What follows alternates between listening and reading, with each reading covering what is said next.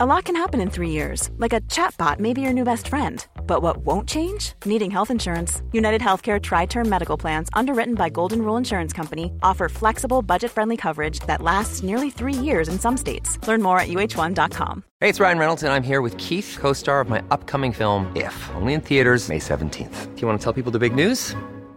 All right, I'll do it. Sign up now and you'll get unlimited for $15 a month and 6 months of Paramount Plus Essential Plan on us. MintMobile.com/switch. Upfront payment of $45 equivalent to $15 per month. Unlimited over 40 gigabytes per month. Face lower speeds. Videos at 480p. Active Mint customers by 531.24 get 6 months of Paramount Plus Essential Plan. Auto renews after 6 months. Offer ends May 31st, 2024. Separate Paramount Plus registration required. Terms and conditions apply if rated PG. Many of us have those stubborn pounds that seem impossible to lose, no matter how good we eat or how hard we work out. My solution is PlushCare.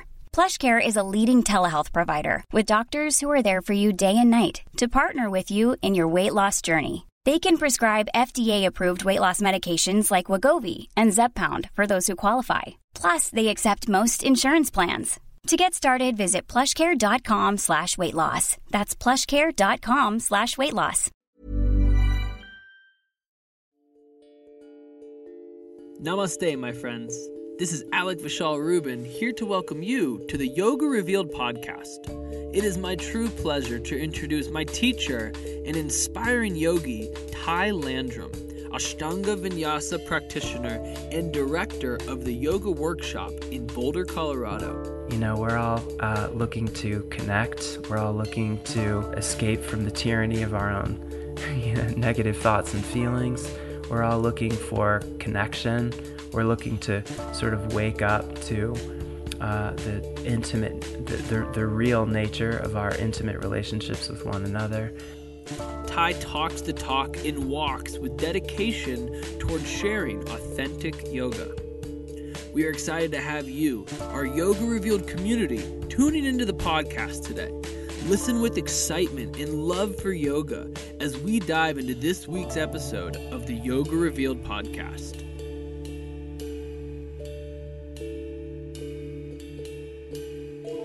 Thank you for tuning in to Yoga Revealed podcast. Hope you're having an amazing day, whatever you're doing. And we hope that the podcasts have been illuminating the depth of yoga that is readily available for you. Today, it brings me such joy to introduce a really incredible individual, Ty Landrum. He is the heir to the Yoga Workshop, which sounds really cool. He's the director here at the Yoga Workshop in Boulder, Colorado. The Yoga Workshop was opened in 1987 by Richard Freeman, and Ty is a longtime senior student of Richard, and he is truly someone who just stumbled into my own life when I was personally looking for not someone, but a teacher to, I'm going to use the word illuminate again, the depth and the path of yoga. He not only is so dedicated to his own practice, but he walks it and he talks it. And it's really apparent when he walks in the room. He is someone who's so intuitive, and that is something that I have a high amount of respect for. So, Ty, thank you so much for inviting us here to the Yoga Workshop and sharing with us the yoga as it's been found in you. Thank you, Alec. Totally. It's Thank nice you, to be man. here. Thank you. We'd like to start off with just a little synopsis of who you are and where you came from. I recall that you were once upon a time a professor, and just how that evolution came from then to here and teaching Mysore. Well, let's see. I started practicing Ashtanga Vinyasa Yoga about the same time that I started a PhD program in philosophy at the University of Virginia. So that was back in 2005. And I was going through a really difficult time in my life when I began the practice. And yoga was something that had previously seemed sort of, I don't know, silly, maybe absurd to me. And so I wasn't too into the idea of trying it out. But, when things got as difficult as they did, and I got down to the point where I was kind of willing to try anything to dig myself out of the hole of despair that I'd fallen into, I was open to yoga. So I my first yoga class was an Ashtanga Vinyasa class. It was a full primary series class, and it was totally unreasonable. I found it just that I couldn't believe that the woman who was running the class, who became a dear friend of mine and great teacher, Jennifer Elliott at Ashtanga Yoga of Charlottesville, I just couldn't believe the things that she was asking us to do.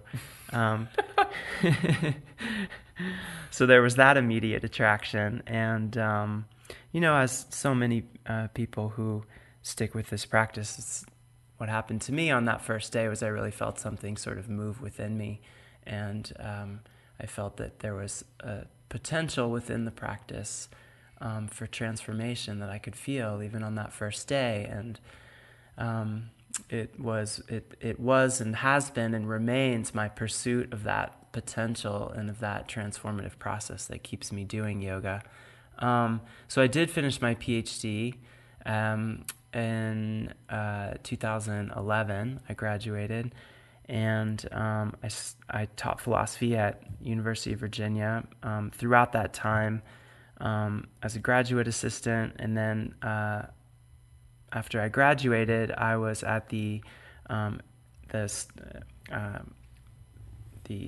Center for Advanced Cultural Studies at the University of Virginia as a postdoctoral student, and I was offered a position as an assistant professor at the University of Virginia, which I couldn't seem to get away from. And I had sort of tentatively accepted, and then I came to Boulder in I guess it was summer of 2013, and I met Mary and Richard and the woman who's now my wife, Cheyenne, and I fell in love with this place, and they asked me if I wanted to teach here, and I, in a moment of brilliant irresponsibility, canceled my appointment at UVA and stayed here. And it was a good move. Cool. Wow, that's awesome. Could you just share a little bit that, I don't want to say that is separate from the modern world of Vinyasa, but for those who don't know what Ashtanga was, I personally started out not in Ashtanga, so I had no idea that there was this more traditional form of practice. Could you illuminate that a little bit?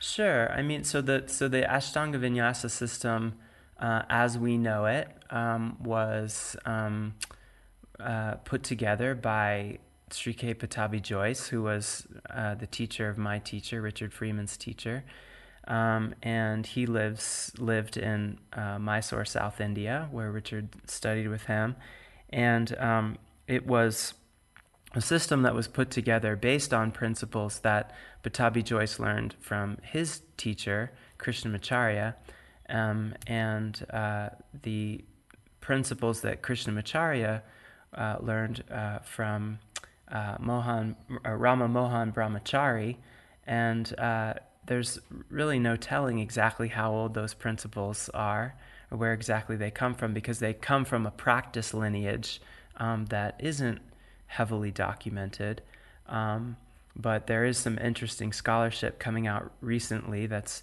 at least sort of validating the view among most serious practitioners in this lineage that the principles have been evolving and can be traced back in something like a recognizable form, at least to the Middle Ages. So that's exciting research, but it certainly isn't surprising to anybody who's really looked deeply into the system, because it has a sort of depth to it that seems like it could only come from a system that's evolved through many, many generations. Cool. Thank you for that insight. Sure. What do you find in your own experience has revealed itself from a consistent daily practice within asana and meditation? Yeah. There isn't any single one thing that comes to mind. I mean, certainly, the process of doing yoga is a process of sort of continually uncovering, peeling back the layers of your mind, and continually sort of sloughing off the mold of your conditioning, and letting go of whatever kinds of ideas you've been temporarily in the grip of, letting go of certain preconceptions that define your experience. And the more that you practice, the more that you become aware of aware of your own mental conditioning and aware of how it affects your experience. And it's often not until you sort of let go of something that it becomes apparent to you that you were carrying it all along. And so there's this sort of process of sort of unfolding your ego and unfolding your personality, and that the effect of that process is that you feel, at least in my experience, I have felt, in the it's only been 11 years since I started this practice, but from the very first year I have done the traditional practice week of practicing 6 days a week, and I've never taken a break or missed for any significant period of time for any reason. And the process has been one of, I feel, sort of continually lighter. I feel that my sense of myself is increasingly sort of, I guess for lack of a better word, truthful. And I mean, maybe it's better not to describe it in terms of where I've arrived, because I don't think I've really arrived anywhere. It's part of a process. I have no idea where it goes. I'm certainly right in the middle of it. But the experience has been one of sort of letting go of lots of self-judgment, letting go of lots of delusion, letting go of lots of vanity, aggression, and that's really it's really liberating. It's really exhilarating. Wow. Thank you. Sure.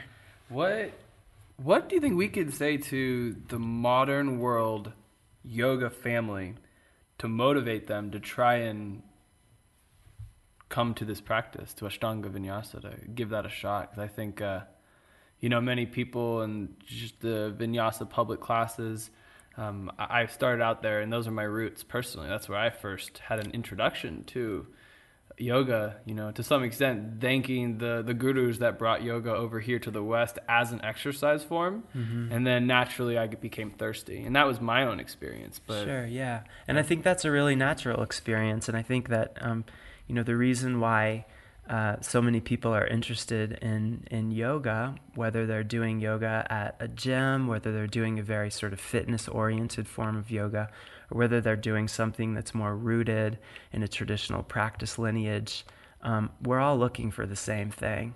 We're all looking to connect. We're all looking to escape from the tyranny of our own negative thoughts and feelings. We're all looking for connection. We're looking to sort of wake up to the intimate, the real nature of our intimate relationships with one another. And so I think it's a natural process, and it doesn't matter how one gets into it or where one starts. One always ends up exactly where they belong. And so I'm reminded of something that was said by a certain Indian teacher who was being encouraged by some of his disciples to sort of, take up social media and try and attract more people to his teachings. And he said, the bees come to the honey doesn't go to the bees. Fancy that. Yeah, so I think that as if as Ashtanga practitioners and teachers, when we start to feel like we really want to share the depth of this practice with others, I think that there's the best thing that we can do is really just embody the depth and the transformative potential and the benefits of the practice ourselves, you know? And if we just embody that and we live it, then those who are ready to undertake this practice will be drawn to it and will be better conduits for the current of the practice, and then we can better, you know, pass it on to others. Nice. I think when resistance shows up in the practice, whether it is in this realm of the 6-day-a-week practice that we strive for in the Ashtanga practice, or just an aversion to wanting to show up, how should we respond? How have you responded to that in your experience when, like, whether it's your body aversion, physical, or even mental? Sure. So I think the first thing to keep in mind is that your resistance to the practice is the very material that the practice works on. It's essential that you have resistance to the practice, you know, and whether you experience that resistance as tension in the hamstrings or pain in the SI joints, or as a general sort of lethargy, or even as a sort of dread at experiencing the strange kinds of sensations and emotions that come up when you undertake the practice. I mean, no matter what it is, the resistance is really the material that you're working with, because in the practice we're trying to sort of cultivate an ability to step back from our sort of the impulsive movements of the mind and allow them to move through us and maybe sort of sequence out of us without tensing around them, right? I mean, that's the process of letting go of our mental conditioning is experienced like that. It's experienced as an encounter with resistance that you somehow find the ability to simply be you be present with that resistance. You be present in that encounter. You fully allow yourself to experience it, to experience your own resistance without perhaps embodying it in the way that you normally would. In other words, without acting out your resistance, right? You could feel your impulse to say certain words to yourself, right? But you don't have to actually believe them, right? So you can hear the voices in your head that say, you know, I'd really be better off staying in bed today, or I really, you know, I think this doesn't feel right. It feels a little too intense. Maybe, you know, I should or this just feels terrible. I think I should go take up cycling, you know, or whatever it might be. And that you can experience all of that without actually sort of believing it, without identifying with it. And so when you allow yourself to experience your resistance, the idea is you allow yourself to experience it without enacting it, then the sort of psychical energy that underlies those impulses in your consciousness, the psychical energy that underlies what are called your samskaras, gets released. And then those samskaras, or tendencies, are a little less ingrained, just a little bit less ingrained. And over long periods of time, then those samskaras get reduced. So your tendencies to reactive behavior themselves get reduced. Yeah. I find that it's helpful, at least in my own psyche, to be able to bring this concept into a word, and that's the beauty of Sanskrit. And is this word dvesha, aversion, or is that? I guess that's sure. Well, I mean, your aversions are, I guess one could say, they're part of the material of the practice, you know. But your attachments are part of the material of the practice too. So raga. Yeah. So where you can feel, you know, you can have different kinds of attachments, and you know, maybe these attachments are taking the form of things that are sort of unhelpful to the practice. You know, like maybe certain kinds of, you know, addictive behaviors, whether it's to food or drugs or sex or to certain kinds of, other kinds of sensory stimulation, maybe in the digital world, for example, or whatever it might be. Or even, what you can come to realize through this practice is that, the ego itself is a very sort of addictive entity. And so even your sort of cycles of thought, you can have deep addictions just to certain patterns of thought that may or may not be, particularly unhealthy. They might not be the kinds of things that people usually sort into the category of, addictive substances, but they're simply lines of thinking that might be sort of negative or unhelpful, right? Or maybe they don't even present as negative, but there's something maybe a little lacking in depth to them. Or maybe they simply are really quite positive, but they function to distract you from the present moment, right? And so it's breaking those patterns of thought, whether they take the form of attachments or aversions, whether they take the form of negative emotions or ones that we might normally think of as being somewhat positive, the ability to sort of witness those, or rather experience those various patterns as wanting to arise within us, and then allowing their psychical energy to be released, is something that we do through a sort of by taking a sort of dispassionate posture toward our own experience. And so in Sanskrit, that's called vairagya. Vairagya is kind of dispassion toward your own mental upwelling. Yeah. Neurosis. Exactly. And so in the Ashtanga Vinyasa practice is, it involves, as you know, great focus. It demands really razor sharp, unbroken attention to what it is that you're doing. You're watching your breath.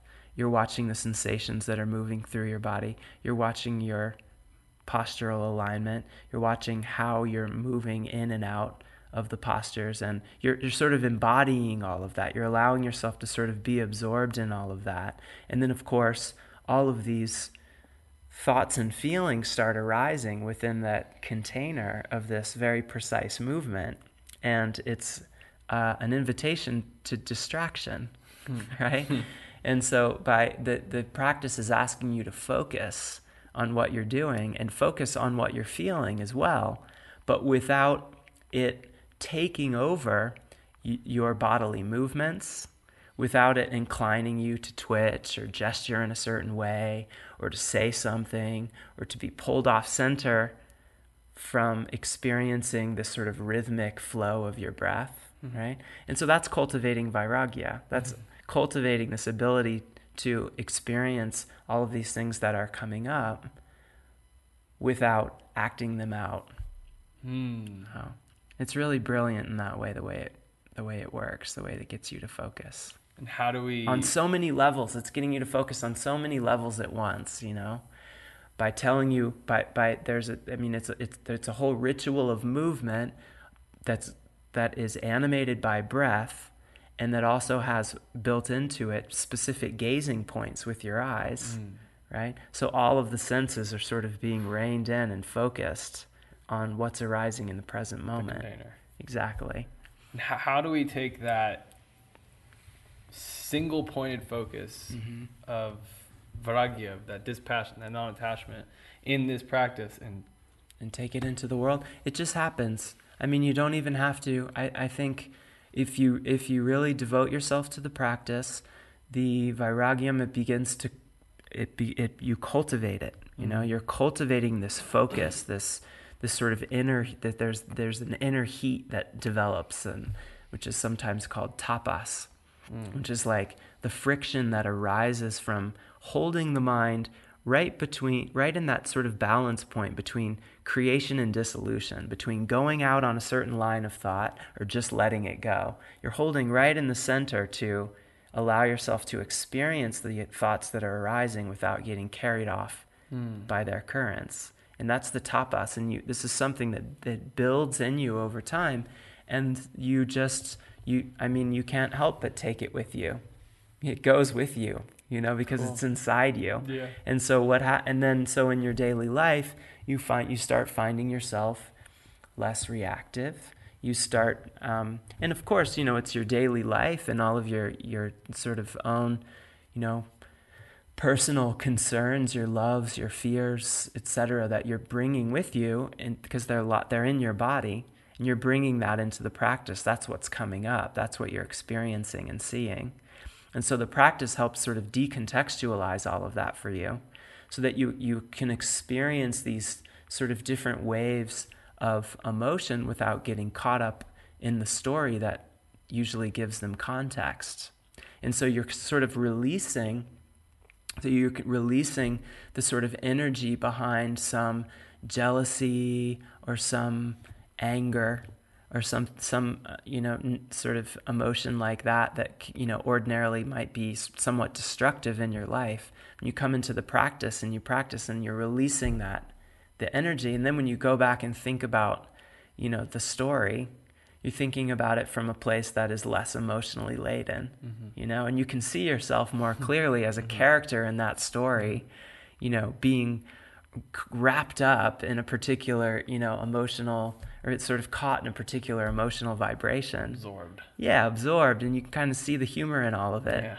And then it's like you don't have to be wound up in that story anymore, because it just kind of unravels as soon as you start to look at it that way. I think for me, I don't want to harpoon the subject, but at the same time, I've only been practicing for 4 years, and I feel that in my first half of that time, I saw this practice as a complete different entity almost than my relationships with myself and the world. And I don't know if others align with this, the listeners can kind of resonate with that, but I think only until I found a more dedicated walk into this path is when I slowly saw those two mold within, and I could see that this practice is the relationship with Beautiful. the world and with myself.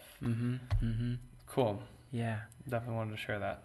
Yeah. Nice. That's very nice. Ty, I love your blog posts. They're amazing. Oh, They're thank you. They're so you don't do them every day, and you don't do them every week, and that's something I really appreciate. You probably don't have that much time on your hands to do that right now, but No. you have this one blog post, and it says crying in yoga. And I remember when you posted it, I read it, and I understood a third of it.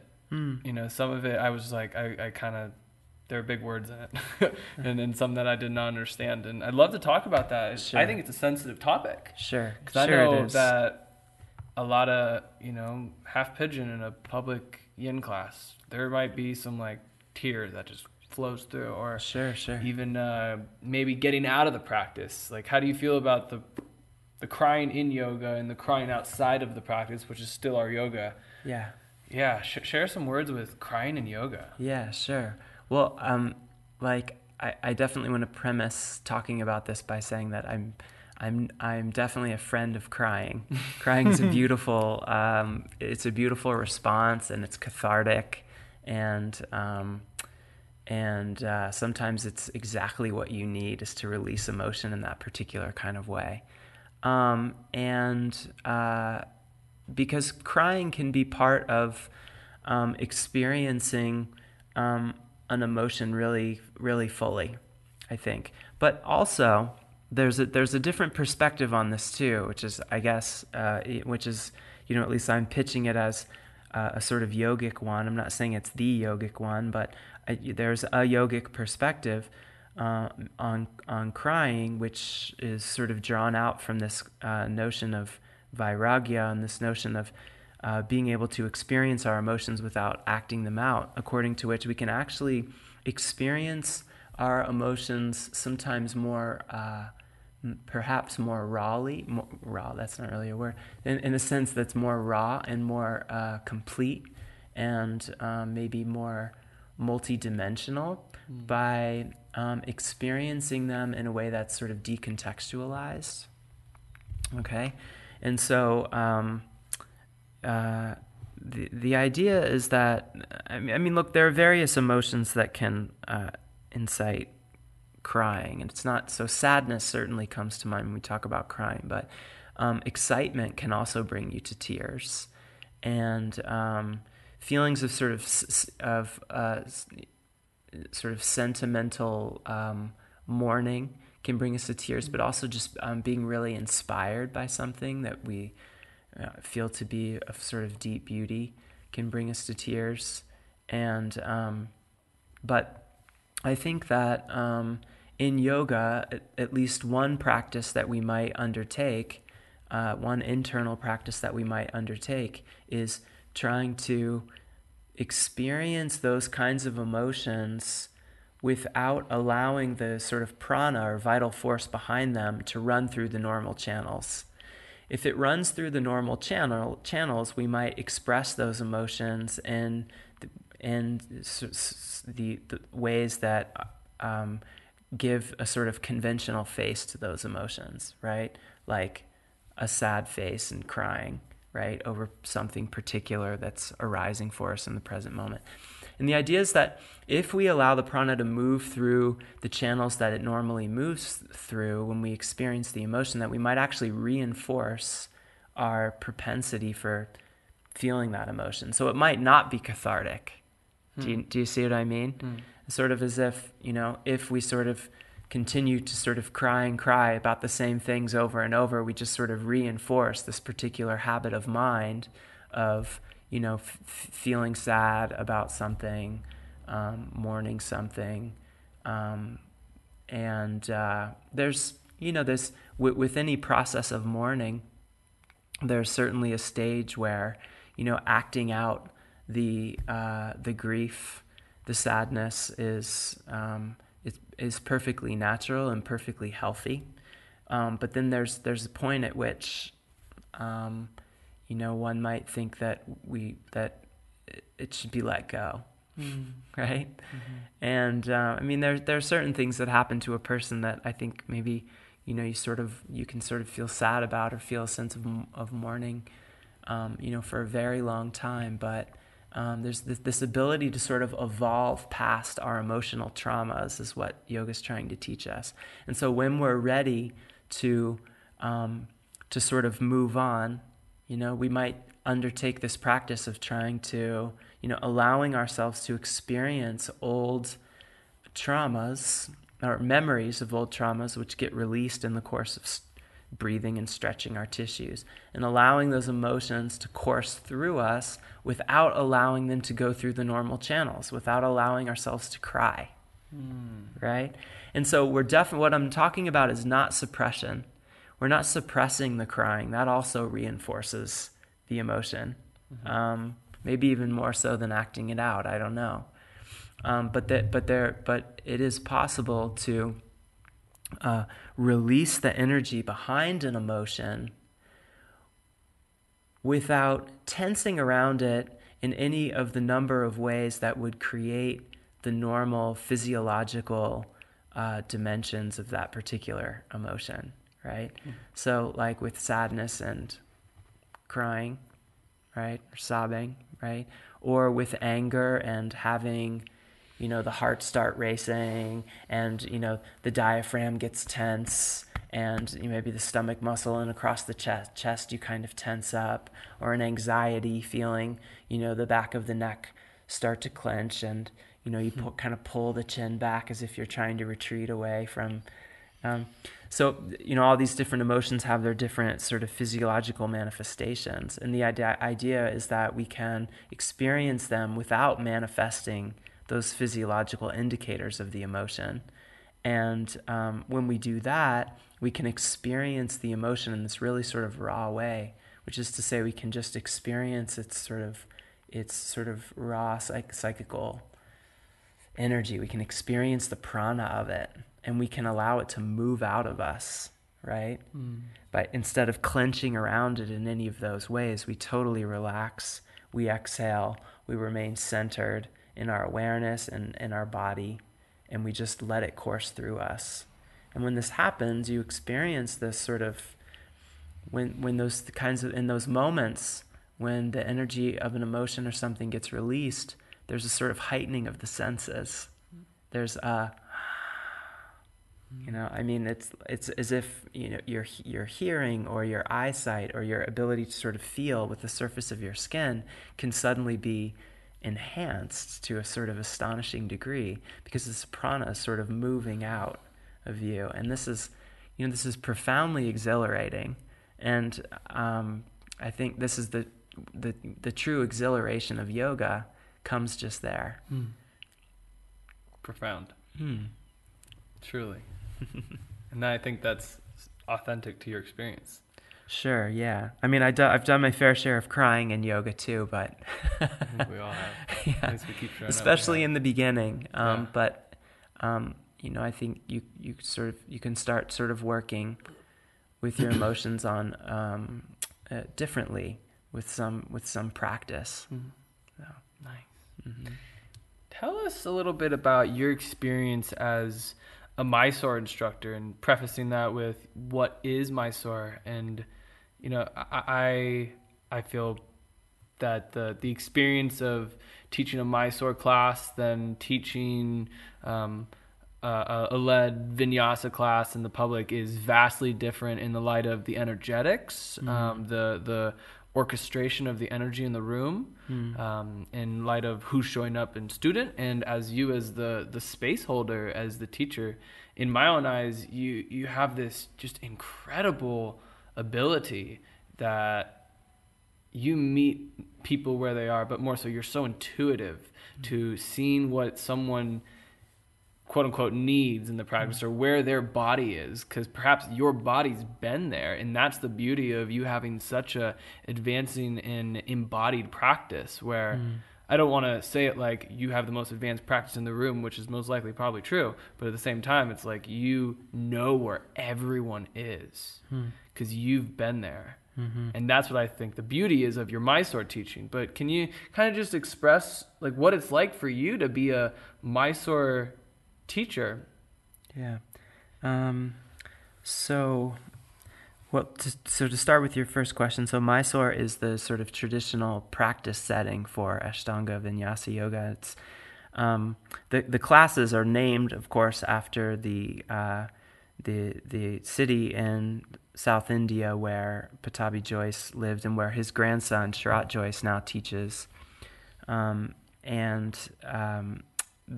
the classes basically follow the format that Pattabhi Jois used to teach Ashtanga to his students. And my understanding is that Krishnamacharya used a very similar format to teach the principles of Ashtanga to Pattabhi Jois. And so it's unlike other more conventional yoga classes in that the classes are not guided vocally step by step by the instructor, and the students are not all moving in unison, and they're not all even doing the same series of postures. In Mysore classes, the practitioners work individually on the Ashtanga sequencing, and the sequencing is taught individually to each specific person by the Mysore instructor. And so once everybody sort of gets going and they're sort of working on their sequencing, I mean, one thing that's really nice about it is that it's quiet. So you don't have to listen to you don't have to hear the voice of another person, echoing continually throughout the room as you're doing your practice. And this is really important to the kind of practice that it is, and to your sort of ability to focus on what's happening for you in the present moment, but also to sort of get out of this sort of analytical, conceptual frame of mind. I mean, it's the practice is inviting you to experience what's going on in your body viscerally and without the mediation of your preconceptions about what you're experiencing. Yeah. And so there's, and that's a very difficult sort of thing to impart, a very difficult thing to even just sort of communicate in a way that students can totally get. But the Mysore setting helps it just creates the right conditions for people to sort of slip into that state of awareness where you're really you're feeling what's going on. You know, you're feeling your movements, you're feeling your body, you're feeling all of these tensions without rushing to, you know, put a name on what you're experiencing. To say, oh, this is, you know, now I'm experiencing anger at so-and-so. Now I'm experiencing sadness at this particular event. Now I'm experiencing pride at, you know, my ability to do this or that. Or now I'm experiencing longing for, you know, one thing. So, and that's an important part of your ability to experience your emotions as being sort of decontextualized, right? So, so teaching Mysore, I think that similarly is something that, you know, demands that you slip into that same state of mind. And so when I teach Mysore, I focus on my own breath too, while I'm watching, so that I can remain sort of centered in my own experience of my body. And then I'm watching other people practice, and there's a sort of, I guess, an empathic experience of what they're experiencing while they're in the posture that then I feel in my body while I'm watching them. And based on that information and what my body sort of wants to do or how it wants to move in order to sort of bring about a sort of balance of elements that feels most sort of potent, that's what animates me to do adjustments or to just move on, or so it's a very sort of, I guess it is a very sort of visceral, sort of body-based experience to teach Mysore. Yeah. Beautiful. Neat. It's neat. It's definitely It is, and it's a great honor to teach Mysore, and because when people come into a Mysore class, really any yoga class, but I would venture to say that it might be even more so in a Mysore class. When people come to practice Mysore, they're making themselves really vulnerable. You know, they're making themselves vulnerable to their own judgments. They're making themselves vulnerable to the eyes of others, and especially most of all to the person that's, you know, watching, which is the teacher. You know, and so it's really touching, and there's a great deal of trust that has to be there in order for the whole thing to work at all. Yeah. So, it's a real honor, and I guess, it's, I think what is, you know, the thing that sort of gives, the thing that sort of gives you that sort of touchstone, that visceral touchstone, that for you to be able to do what a Mysore teacher does, I think is a deep well of, you know, the kinds of things that develop through a daily devoted personal practice. And I think when you start to play that role, if you know, the world sort of sorts itself out so that you fall into the role of teaching Mysore, then you have this, you know, profound responsibility suddenly, that is a responsibility not just to yourself, but to everyone that you teach, to not just show up and practice every day, but to do it with real presence, with real fullness, with real, like, you have to, you know, I always practice in the mornings before people start arriving. So I get here, you know, between 4 and 4:30, and it's, you know, I always feel that sense that people are going to start coming in around 6:15, and, you know, and I can't, you know, ask anyone to do anything or encourage them to do anything that I didn't do myself, you know. And that means, and especially on a sort of energetic level, you know, that, you know, how much work did I do? How aware, how focused was I when I practiced? How aware was I? You know, how sort of, you know, attuned was I to what was going on? How much surrender did I have in my own practice? You know, how much did I sort of let go of in the practice? And it become, those questions become really sort of, they became much heavier for me when I started teaching Mysore. Yeah. And especially, and then of course in teaching at this place, which has a great history to it. Mm-hmm. Yeah, I feel the weight of it. Yeah. Yeah. I think to speak for the community here, we're so blessed to have you here. Thank you so much. Thank you. Just doing my duty. I think that's an example to us all. Thank you. Let's talk about you being a father for a minute, and right. how you being a father has shifted your practice in any way. Yeah. Well, I mean, it's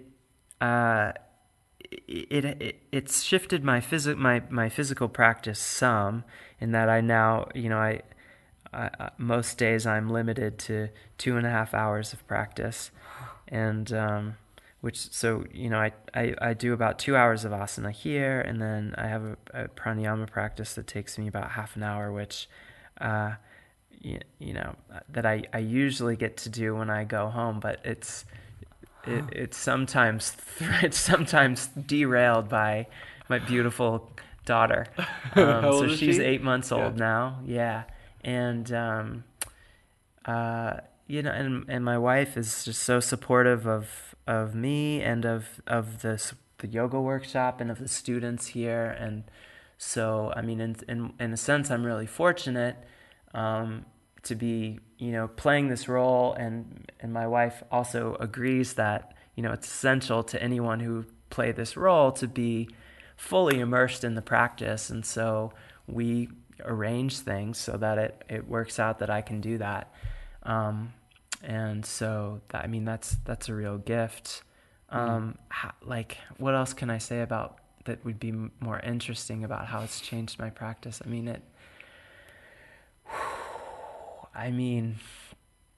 it softened me, you know, seeing her come into the world and holding her in my arms for the first time. I mean, something just melted in my heart. And yeah, I still feel that. I still feel, I guess, a certain softness that I never felt before, just from that, you know, from that love, which just saturated my heart. And that's beautiful. Thank you. Sure. That's great. Thank you. So it's, you know, I highly recommend it. Yeah. Thank you. Yeah. Thanks.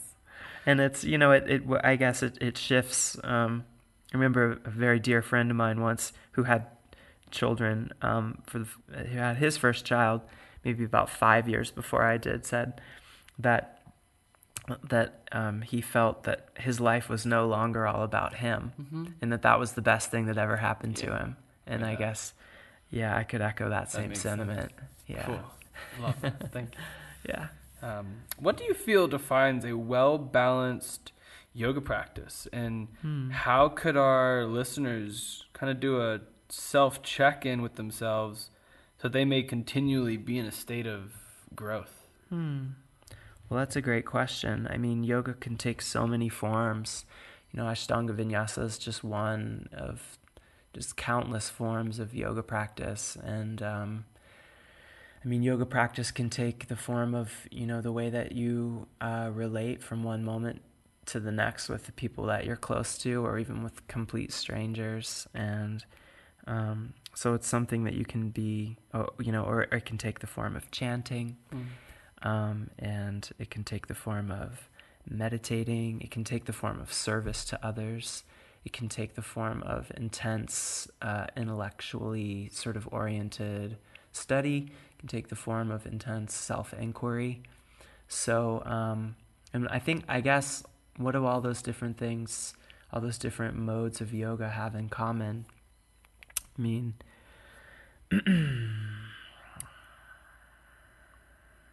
if those practices help you sort of be more present in the moment, if they connect you more to what's really unfolding around you, you know, then they're yoga. Yeah. How do you know? you know when it's I mean, you can look back at I mean, so yoga is said to sort of speed up the sort of that's your sort of psychological evolution, and your your sort of evolution in single human life, and perhaps your evolution over over numerous lives, if you believe in that kind of thing. But it's in any case, it's said to sort of speed up your psychological evolution. And I think if you undertake a really potent yoga practice like Ashtanga Vinyasa really is, and you really sort of immerse yourself in it, you feel that really, you feel it really strongly. And it's just, it's so fascinating because you feel yourself, you feel these sort of different layers of your mind sort of peeling off. And as that happens, your perspectives on things, on your past and present experiences, start shifting and can start, shifting sort of more rapidly. And you start sort of realizing things about yourself in the way that you can, in the way that one does as one matures naturally, as one sort of, as the years roll by, as one sort of becomes an older person. But you feel that happening so fast that sometimes it can be like disorienting, but it's, if you sort of trust the process, then you can sort of weather those disorienting episodes. And the whole thing is just so profoundly fascinating because you keep having these moments of looking back at yourself being like, oh wow, this is what it's like to be alive, and it just seems to get better and better. As you realize sort of how you start to sort of realize the truth of maybe different sorts of ideas or aphoristic statements that one might make around yoga, such as like, well, we're all connected or something like that. And you start to sort of realize what that means, and it just, your sense of what that means every year just gets sort of deeper and deeper, and it starts to exceed anything that you formerly imagined that you might be able to experience. And it's so much more interesting than what you thought, even when you were fantasizing about what it might be, and that's, when that starts to happen, there's no struggle to practice. It's just what you want to do. Nice. What would you remind the world of? If we've forgotten anything, what is something that you would like to? I mean, I forget my keys all the time. I don't know if I'm the best person to ask. Halfway to the workshop, you got your keys. I think something that's just good to keep in mind is that we are, as that being human is a profound opportunity, and that it's possible for us to experience just an incredibly, I guess, an infinite array of possible states of consciousness, and some of them are so,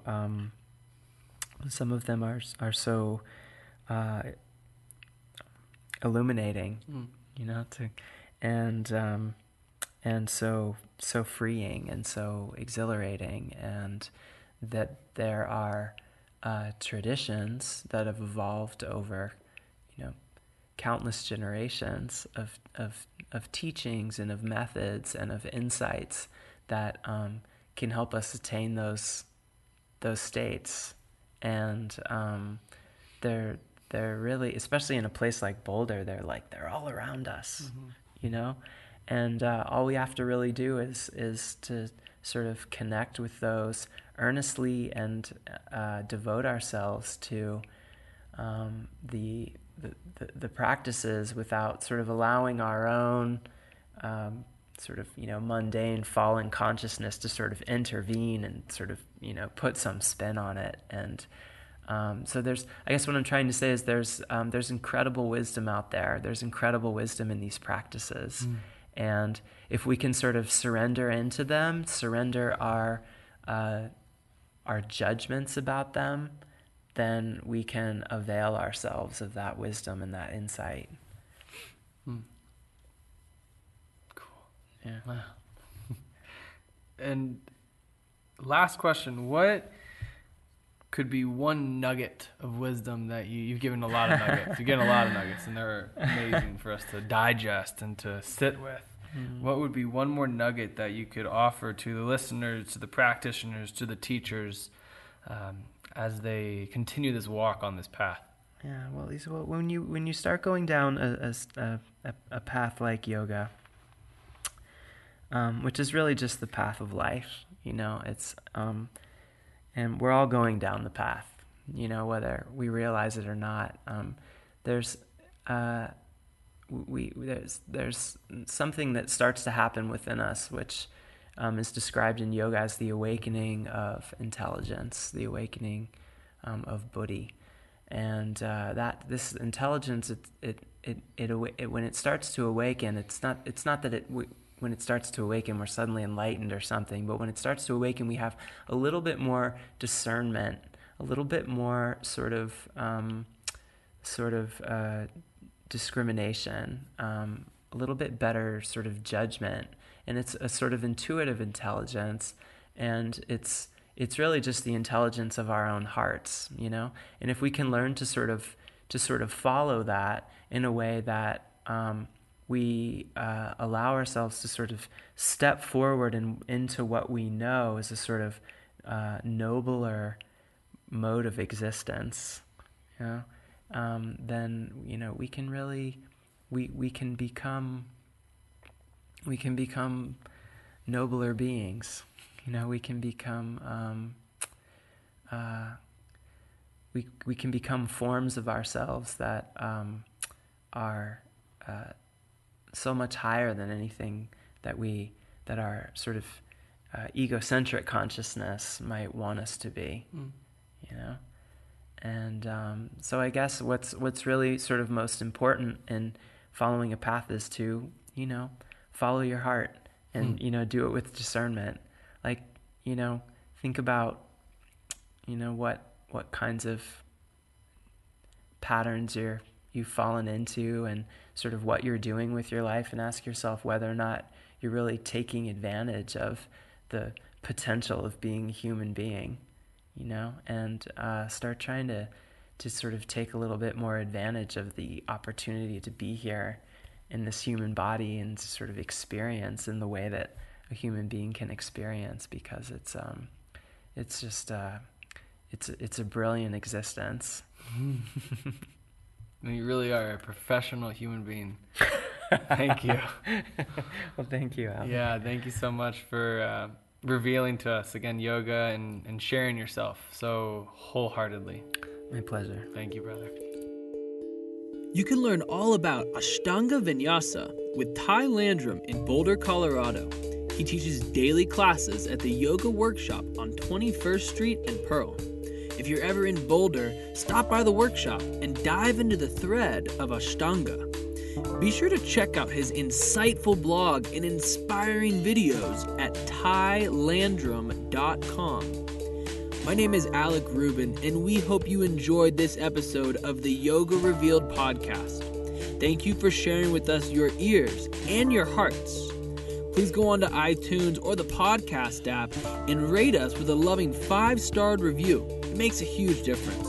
Check us out at yogarevealed.com for more information, in addition to signing up for our email list. We have a lot of amazing gifts to share, so help us stay connected with you. Thanks for listening to this episode of the Yoga Revealed podcast. Have an absolutely abundant rest of your day.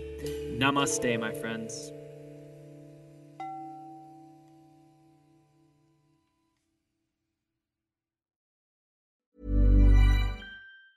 Ever catch yourself eating the same flavorless dinner 3 days in a row?